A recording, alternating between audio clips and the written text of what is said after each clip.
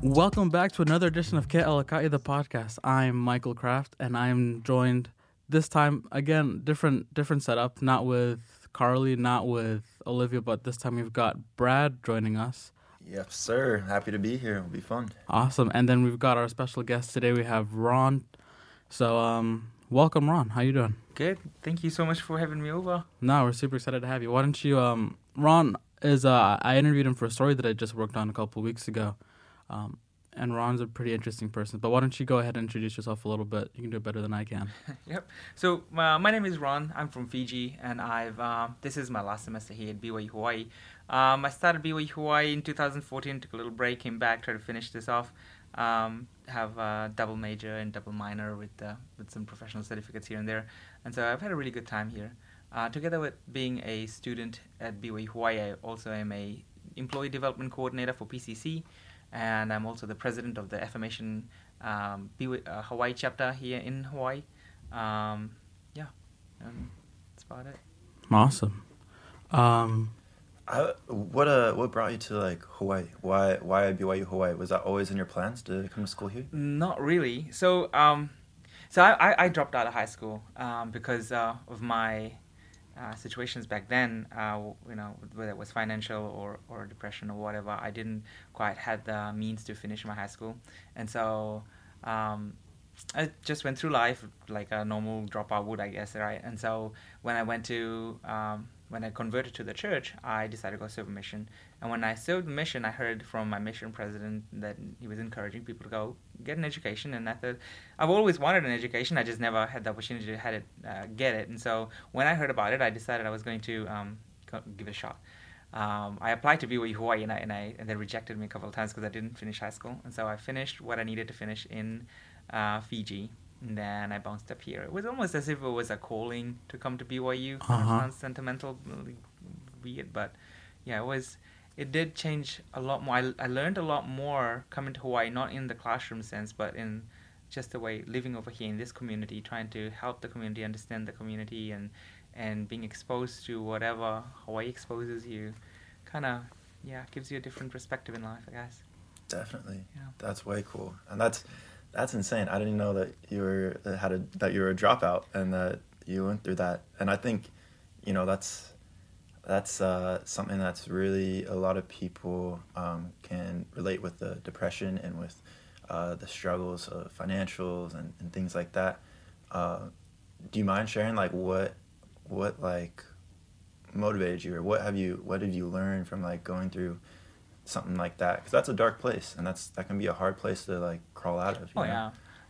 So one thing that I teach the people that are with me or help the people that are around me is that you're a product of your choice, right? And so going through depression, going through crisis of all sorts in your life, and going into that dark spot that you're talking about, you have to, at the end of the day, most of us will want to have a savior, just have someone come save us, right? And that's what I was waiting for, and I was wasting time waiting for that until I realized that that person has to be me, and I have to make those choices to be able to make sure that this has to come from within myself, and that brought about the greater change. And although I didn't finish high school or whatever, I came to Hawaii, I came to BYU. I took the hardest courses that I could. I took one of my majors in accounting, one of my majors in business management. The other one, I have HR. I'm studying political science, and I'm also studying legal studies, right? And so these are some really intense stuff, and I did it, and I did it well. I was set to graduate cum laude and everything. So I'm proud of that in a sense that it shows the people that are in the same boat with me that if you are determined enough, you can achieve things. You can make things happen.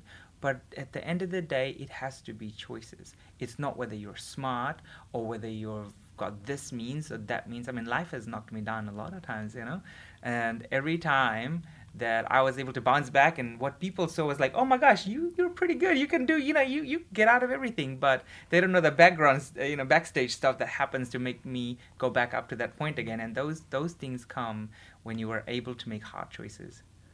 Exactly. I love that. That's so true. Those hard choices are the ones that can be definitely life-changing. And thank you for sharing that. That's very motivating. Thank you. No, yeah, definitely. I like how you're talking about how with going through your life that you felt kind of like you had to wait for somebody to save you or something like that, and then you realize that, oh no, it's got to be me. I have to be the one who takes control and makes the changes that I want in my life, and then make things happen. I really like that, and it seemed, well, from my point of view, it seems like now you're kind of taking that role to help other people go through their struggles as well. Because, like you said, you're the president for Affirmation Hawaii. So do you want to share a little bit about that? Get into that a little bit about how that started and what motivated you to start it when you did, and all of that. Yep. So, just my part in this. I'm a gay Christian person, and being a gay Christian person is a very unique thing. Sometimes you find that you're either too gay for the Christian community or too Christian for the gay community. So where the heck do you go, right? And it just becomes a very daunting dilemma, right? And so I joined the church in the hopes to, kind of fix myself or whatever. But I realized through the journey that I was put through by God, and He, I know, and I have a real good testimony of God in the gospel as well. And because of that, I was taken through this journey where I was able to discover myself, find a place in the gospel, find a place in the world. And most of all, my purpose as a gay Mormon here at this time, right? One thing that I decided while I was going through this process, it was a hard process, right? And it's hard going up to people and asking for help, and people really don't understand as well, because you barely understand. Why would somebody else have the answers, right? Or how? And so when I came out of this darkness, let's say, when I came to the other end, and not that the darkness is over, and I'm not saying that I'm not going to face any more trials up ahead, but I didn't want to be someone that when people come up to me, I didn't want to be the kind of person that gives them basic answers like, oh, go pray about it, or go do this, or, oh, you know what, trust in the Lord. I wanted to be able to do more than that, in sense to reach out and actually show them by experience, by, means of any sort that, what, hey, let me help you. Let me be that that shoulder for you through this time, because I like the idea of people going through trials. And it sounds bad, but that's what it is, right? You want to be able to become what God wants you to become. You got to go through the Gethsemane that God wants you, to get through, right? And I think that's what's wrong with people, is everybody wants to have a crown in heaven, but nobody wants to go through Gethsemane. And so I know that if people want to go and become something valuable or reach their potential, they'll have to go through some stuff. I can't take that away from them. But what I can do is help them through it, right? I can hold their hands at least through that darkness or whatever, and say, you know what, it's going to be okay. And that's why affirmation is such a big part of my life right now. It's because it's not. There's a misconception that it's a gay club, but it's not. For me, it's missionary work. It's something that I have been blessed to have a tool to help people find purpose in life, to help them understand that suicide is not the only answer, right? Because you'll see, if you look at the statistics, gay communities, suicide rate is so high, right? And it's a shame that, we don't take enough notice of that. And I didn't want to be the kind of person that does that, and I didn't want to be the kind of person that only talks, right? And so I couldn't start anything in BYU because of policies and whatnot, and we do have that respect and honor code and whatnot, and so we didn't really get into that, but we did start something off campus where students could come, still, which was within the gospel guidelines, within the honor code. They could come, be able to express themselves, be able to feel at home, pretty much, yeah? And yeah, that gave us a bigger purpose than what people might think it is. Awesome. I think one thing that you said that stuck out to me a lot was that a lot of the times people feel like they want life to be good, and they don't want to have to deal with the struggles that come with it. I know it's it's not the same level or anything as anything you might have gone through, but yesterday I was watching Grey's Anatomy, and there's this moment that it was basically the same thing. It was this rabbi, and he was lying on his deathbed, and he was just like, I know I'm going to die. And the doctor was taking care of him. She was just telling him, you know what, this is unfair, blah, blah, blah. And he just looked at her, and he could tell that there was more to why she was upset. And so he started asking her questions, She opened up, and she was like, I've done everything right in my life, and God, He's never there for me. I just don't know. I think He's just not there, and kind of explaining how she's been doubting her faith for a long time. And the rabbi, even though, he's Jewish, she's Christian, he just told her, hey, listen, if everyone just had faith when times were good, then nobody would believe, because everyone goes through hard times, and there's never a guarantee that you do, the right thing, and then everything's going to be perfect for you, and you don't have to go through any struggles. The whole point of life is that, we go through struggles so we can grow. So I really like that that you brought that up and are aware of that. I think it's something really special that not everybody grasps while they're going through the struggle, that this is a necessary part of life and for us to grow. Totally. I mean, trials are so huge. It's what haunts us. It's what's in our mind, like 24/7. And everyone's is different. Everybody has a different walk of life. Everybody has something else that they face. My challenges aren't your challenges, and vice versa. Like, everybody has something different that they face. But I think what's so important, and I think what the Affirmation Club is doing, is that you give a place for people to feel loved. Because like you said, like, we're not the savior. We can't take someone's pain away, or we can't atone for other people, but we can offer them love, and we can be that shoulder, like you said, for them to lean on, to cry on, and that's huge, because you need that. You need people. Like, we're all here on this earth together for a reason. We didn't just get sent here by ourselves. Like, we're here with others, and yeah, I love that. One of the greatest virality of people is that they're afraid of emotion. I mean, I am. Sometimes I can be mean as heck, and sometimes I make decisions that really seem strict. But at the same time, I'm the kind of person that advocates to let people feel what they want to feel. I mean, give them a space to wind down, have a little breakdown, and then, as long as they realize they can, put themselves back together and go out. Because if people don't have that space to feel comfortable to kind of just lay their head and be like, you know what, I am freaking tired, and this is what I'm feeling, if they don't voice it out, it's going to bottle up, right? And this is the part of missionary work that people fail to notice, I guess. They think it's all about, just converting, baptizing, and making sure that this happens or that happens. But sometimes the best thing you can do for a person is to allow them or give them the opportunity to express themselves, to express their feelings, to make them feel comfortable in their own skin. Definitely. Yeah. No. Just a couple. Like you talked about missionary work for a little bit, and it's something that I've been thinking a lot about. Is kind of that whole idea of you just go and you teach them and then you baptize them, and it's just like pop, pop, pop, pop, pop, just super fast one after another. And I remembered on my own mission, there's a lot of people who you would teach, and then people would be like, I wouldn't bother with them. You've been teaching them for like 2 months, and they're not progressing. But then it always stuck to me like, but it's 2 months to change their whole life. That doesn't seem like it's, fair for me to give up on them so quick. So I always feel like it's important to, like you said, to allow people to feel and to give them time to grow and change.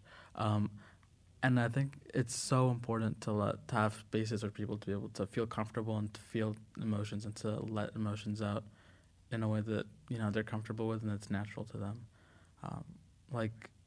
I think that's one of the most important. When you feel comfortable enough to be able to share, what you're feeling and let all of that out, it's a special place, and it's a good thing that we have Affirmation Hawaii so that people, can have that outlet, a place that they feel safe at. Yeah, for sure. My mother taught me a great lesson about this, because when I came out, my mom is a Hindu woman. She's not a member of the church, and she lives a traditional life. She's older lady, and my dad too, right? And so they didn't know anything about this. And so when I went home back to go and just get myself together again, and she saw me struggling through, I think one of the hardest things our parents go through is seeing their children suffer and not have the answers to help them, right? And she was there at that point. And one day she just stood at the end of my bed, and I was just laying there all depressed and whatnot. And and she said, I don't know what to do, but I'm going to be here. And that's all that I needed, right? I just needed her to let me go through what I was going, knowing that she's there, Mm-hmm. And so even though she didn't have the answer, she didn't have to, and she just needed to be there. Definitely. You're a pretty interesting person, not just because of your involvement with affirmation and your journey, but you're kind of a student leader in and of yourself. I remember the story that I interviewed you for was about coronavirus and students who had to decide, what am I going to do? Am I going to stay? Am I going to leave? The school's telling me to go. What am I supposed to do if I can't leave? And you wrote, you and a few other student leaders, you wrote a letter to President Tanner and President Grace of PCC, basically asking them, hey, can we figure something out? So do you want to talk a little bit about how that came up and how that went? Yeah, for sure. So I've been blessed with a really good job, right? I work as a student employee developer for PCC, and that helps me. What the job is to basically help students and employers wherever possible to reach their potential, right? To be successful, to raise PCC's productivity, to raise their productivity even after they graduate, right? And that kind of put me in this spot where students meet me a lot and they see me a lot. So when this happened, the coronavirus confusion kind of just broke out into campus. There was rumors, there was letters that weren't specifically answering questions about whether we're going to stay here or not. People started fearing whether they're going to get kicked off campus or not, and there's a whole bunch of rumors going around. And so when the students messaged me and said, "Hey Ron, we need your help," and they put together a group of the presidencies of all the chapters, and they came up to me and said, we have concerns, our students have concerns, and they're really worried, and this anxiety is not helping them with the already anxious situation that's going on about the coronavirus. And I said, okay, well, we could write a letter. And so we got together, and they said, we need to talk about this and that and whatnot, and I wrote it all down in a letter. And I emailed it to President Tanner and President Grace, asking for their help and their understanding to kind of see what the students are going through, because all these decisions were being made for us, but we were not being heard. We just felt like our concerns weren't being taken on board. And so once that letter was sent to President Grace and President Tanner, the very next day, President Tanner sent out a bulletin, which calmed down the whole situation just calmed down right after that, right? All the students just became so much more grateful. We messaged out to the chapters to, kind of just let the news out to your students. They were, it was a gutsy move. Like, I didn't know what was going to happen, right? I was going to just email the president, and I was like, oh my gosh, they're going to freaking kick me out. But I was like, you know what, if I go, it's fine. I'm going to just go out. For a good cause. Yeah, good cause, whatever, right? At least these guys will have something, a peace of mind or whatever. And so I just sent it. I was like, okay, here you go. So I sent it. And then when the reply came, it's so good to just see these people calm down. That was great. Like, nobody was freaking out about going home. ISS wasn't, getting flooded, because every time you walk in and there was a big line, right? There's students out there just trying to run away and do whatever. And there was also a concern that right now, if everybody just runs away, what's going to happen to BYU and PCC when they open? Like, how if there's no workers? I don't know. There's a bunch of concerns and stuff, and a lot of talk with the students. And so what I really saw in that time, though, there was a lot of students that we have that are so mature, they're so loving, they're such good leaders. And these are the people that came up to me, and they had all these concerns and stuff, and they wanted to stand up for their peers, That's great. Yeah, that's awesome. I remember when we did the interview and you forwarded me the email and I was reading it. I said, shoot, this is really good. And I thought, okay, I have all the interviews done. I can write this story right now. But, the whole coronavirus thing, especially, I guess that was a week and a half ago, 2 weeks ago, everything was changing so often. It felt like every hour something new came out.